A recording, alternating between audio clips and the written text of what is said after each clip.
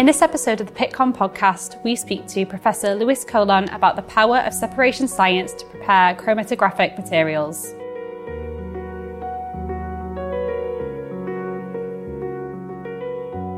I am Luis Colon. I am the A. Conger Goodyear Professor in the Department of Chemistry at the State University of New York. I'm also a Distinguished Professor of the State University of New York at Buffalo. And I also hold a position as an Associate Dean in the School of College of Art and Sciences.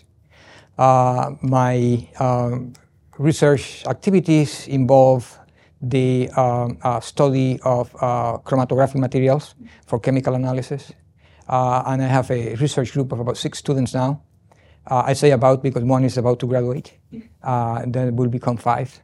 And I just 2 months ago, I graduated my 35th PhD student from my group. So then how did you become involved with the chromatography field? Boy, that goes back a few years. Actually, my very first chromatographic experiment, now in retrospect, I think it was in high school in biology class or something like that, I think it was, where basically we did some paper chromatography. It was not until I went to college that I was exposed more to HPLC or gas chromatography. But it was, what I would say superficial, it was just in the class. But when I finished my bachelor's degree, I went to the pharmaceutical industry where I actually became a practitioner of HPLC.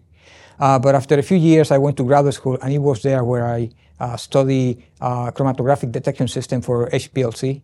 And after that, of course, I continued doing capillary electrophoresis. And when I had my own research group, have continue the work in separation science, developing methodology for analytical chemistry, or developing materials for chromatographic separation for HPLC and for electrochromatography and for gas chromatography. Mm. And from your experience, what have you found to be like some of the challenges of analysing complex molecules such as in pharmaceutical or environmental samples? So challenges come and they go, and then other challenges appear, which is make our life a little more interesting. But through the years, what I have seen is that complex samples are difficult to separate. There are things like matrix effects, for example. Some of the biological samples are in these biofluids that contain literally an enormous amount of compounds that we need to separate or we need to purify, and that becomes very challenging. So one of the major challenges, again, is to remove those matrices that are there that we don't want. There are other challenges have been identifying impurities that are such a low level that are very difficult to detect, but those we have been overcoming those, and there are other things that continue.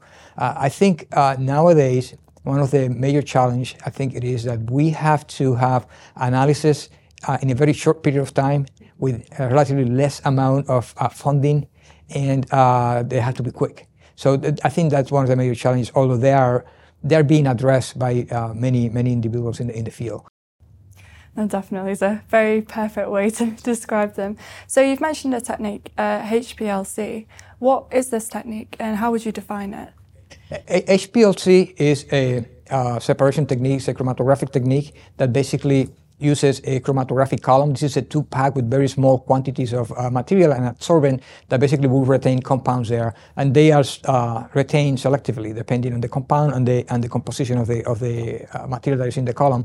And you have a solution that basically brings the sample there and then keep washing the column until the compounds are eluted out of the column and you detect them. I think that is in contrast to gas chromatography, for example, where it's similar in the sense that it's chromatography, but now it's in the gas phase, what we call the mobile phase, that take the sample to the column and then washes it out until the compounds are separated. In the gas chromatography, it's a gas. In liquid chromatography, it's a liquid. And in supercritical fluid chromatography, it's a supercritical fluid. And there are differences between the three of them. The gas chromatography is more amenable to compounds that are volatile. Liquid chromatography can handle compounds that are not volatile, and people have used that. Supercritical fluid chromatography, on the other hand, is a technique that uses a supercritical fluid. That's a fluid that is somewhere in between liquid chromatography and gas chromatography, and that provides some advantages because one can control some of the characteristics that really help separate some of the compounds. And the good thing about the supercritical free chromatography is that it is a more benign for the environment, meaning that it uses, for example, CO2 that is in the environment. We collected some in cylinders, and then we use it to do the separations using CO2 at supercritical conditions. We modify it with some additive alcohols, but in general it's CO2, and then we return that to the environment again. So it's basically recycling that, and in that sense is more environmentally friendly, and more is that it gives us fast separations, and that is really helping separating things in a faster way. Now, it's quite an interesting technique. So, kind of talking more about your other activities, could you explain what photochromism is? So that is a process by which a particular molecule goes a transformation. Basically, most likely is an isomerization. So a molecule, a photochromic molecule, is that will absorb light, and then in that process changes its conformation, becomes something else, and now it becomes a molecule that now has a color, for example. A very good example of that are the transition lenses that we have for solar protection, I guess, and for protection from the sun. So if we are inside, we have basically a transparent glass. But if you go outside, the UV light that is in the sun hits the glass, and then it changes color. So that is a photochromic compound that is there. And that color becomes now a filter in addition to that. So now the UV light doesn't penetrate and bother our eyes. Oh, I didn't know that. That's quite cool. And why are these photochromic compounds, like, you have to forgive me, diarylethenes, or DAE, which have photoswitchable isomers, why are they so interesting, and why are they so exciting to research? So these are very unique compounds. So what happens with these photochromic compounds is that they go transformation back and forth. It's like a switch. So shine light, convert to something, take the light out, or put a different light, and then switch back. So it goes back and forth. And most of the applications nowadays that we have are in the liquid phase, meaning that these materials are in solution. Now, the diaryl ether, what is very interesting about them is that they tend to be very stable. They can withstand more of the switching back and forth. And something that is very unique is that they do not necessarily need to be in a liquid phase, or they don't need to be in a matrix to switch colors. So they by themselves can be as a crystal, and they can change color by shining light. So just imagine now we have something, a crystal, that now we can put in, make a device, for example, that we shine light and we change something about it. And are there any challenges associated with isolating these compounds? Yes. The compounds, because they can go this transition, okay, they are made, and then they are, for example, in the photochemical state that they are active. But they are active, but what happens with them is that they also have what is called rotamers. So they have this compound, they have these little arms, and they are rotating all the time. And to convert from one to another, they have to be in a particular set. So that's not straightforward. So you shine light in one of these compounds, and it gives you color, but there is a portion of the compound, of set of compound, that did not change because it was in the wrong conformation. So basically you have a mixture when you do this in the liquid phase. So when you try to make a crystal, for example, and you start with that, you don't know what you have. So that's why sometimes it's not that effective when you make the crystal, because you don't have a pure material. You have a mixture of them.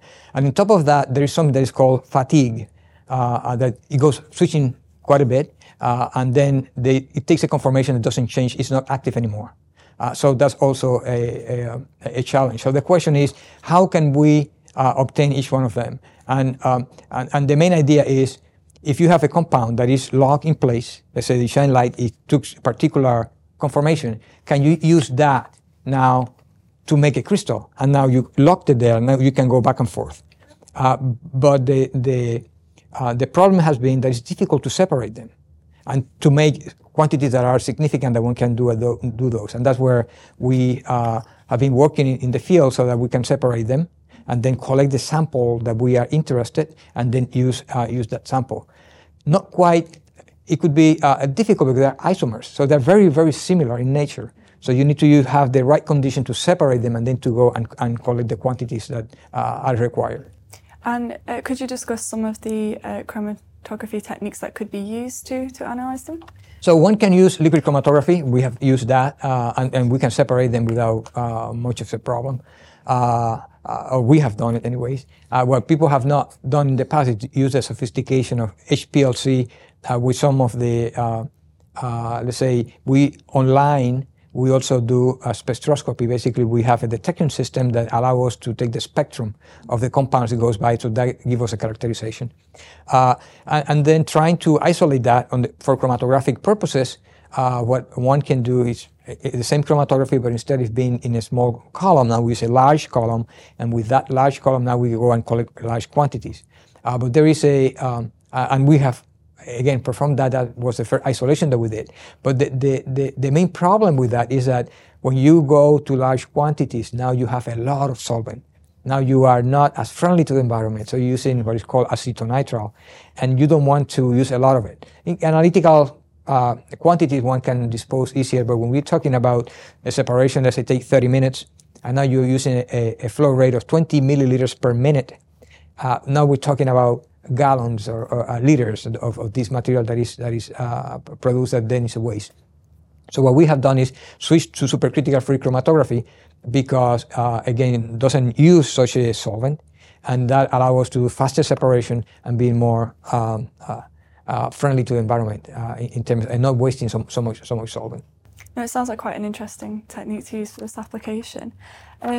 So, kind of looking more to the future of this field, are there any trends in chromatography and the broader separation sciences that you are currently monitoring or looking forward to seeing? Oh boy, there are many things. Challenges always come, as I said, and they go. The chromatography in general is very useful for chemical analysis. Things that are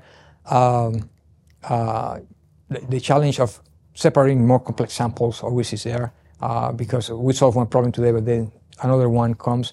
For example, the separation of compounds that are in the metabolomics, for example, is a field that requires more and more powerful separation techniques. So I see a trend moving towards this using two-dimensional chromatography, where you use two chromatographic techniques that are complementary to each other, basically that are orthogonal to each other, so that allows you to do these separations.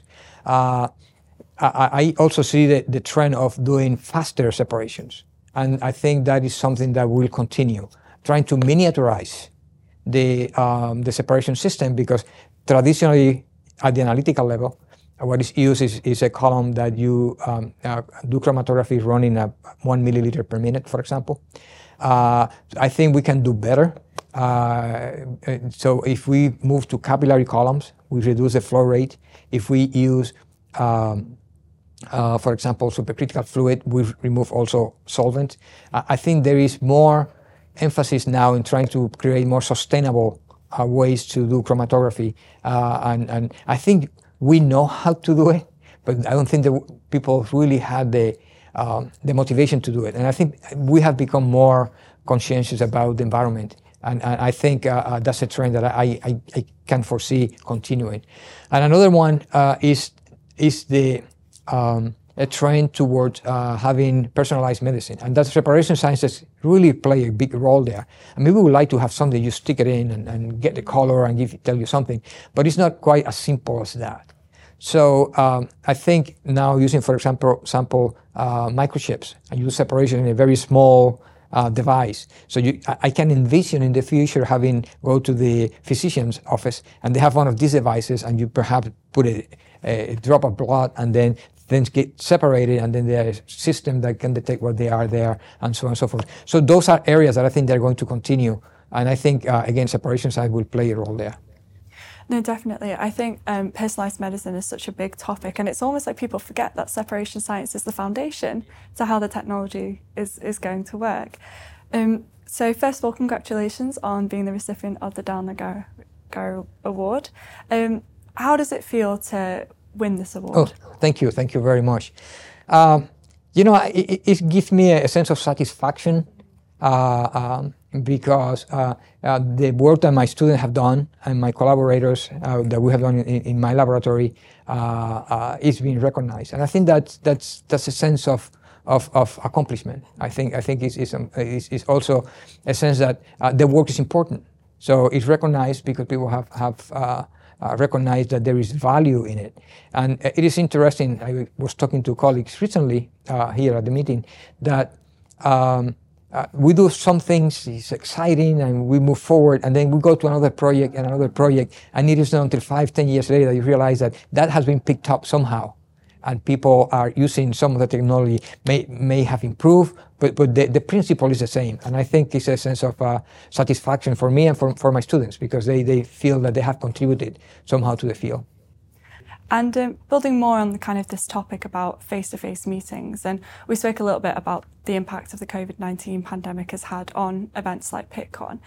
Why is it so important for these events to continue to take place and for academics and industry professionals to actually encourage each other to attend these events? I think the reason for that is that human touch, human contact, you can't replace that. And it's not the same when you are in front of a screen. So having these meetings in person is completely different. People may argue, well, but the science is the same, you can really communicate that. Yes, but it is not so dry and so cold. I mean, there is a human aspect to it. And I think you can only find that when you meet in person. There's no way around that. Something that Pittsburgh Conference and other conferences have instrumentation, and they have certain lectures, plenary lectures that are very unique. But I know it's expensive for companies to come and do exhibitions to meetings like these. However, I think it has something, again, being here and see the new instrument and touch it, and that gives a sense of that is different, and ask questions to the person that is trying to promote the particular instrument. So I think there is a lot of value into that, and I hope that continues. Every month we will be sharing an exclusive interview with some of PittCon's thought leaders. Remember to leave a review, share the episode, and follow the PittCon podcast to hear firsthand when new episodes are out.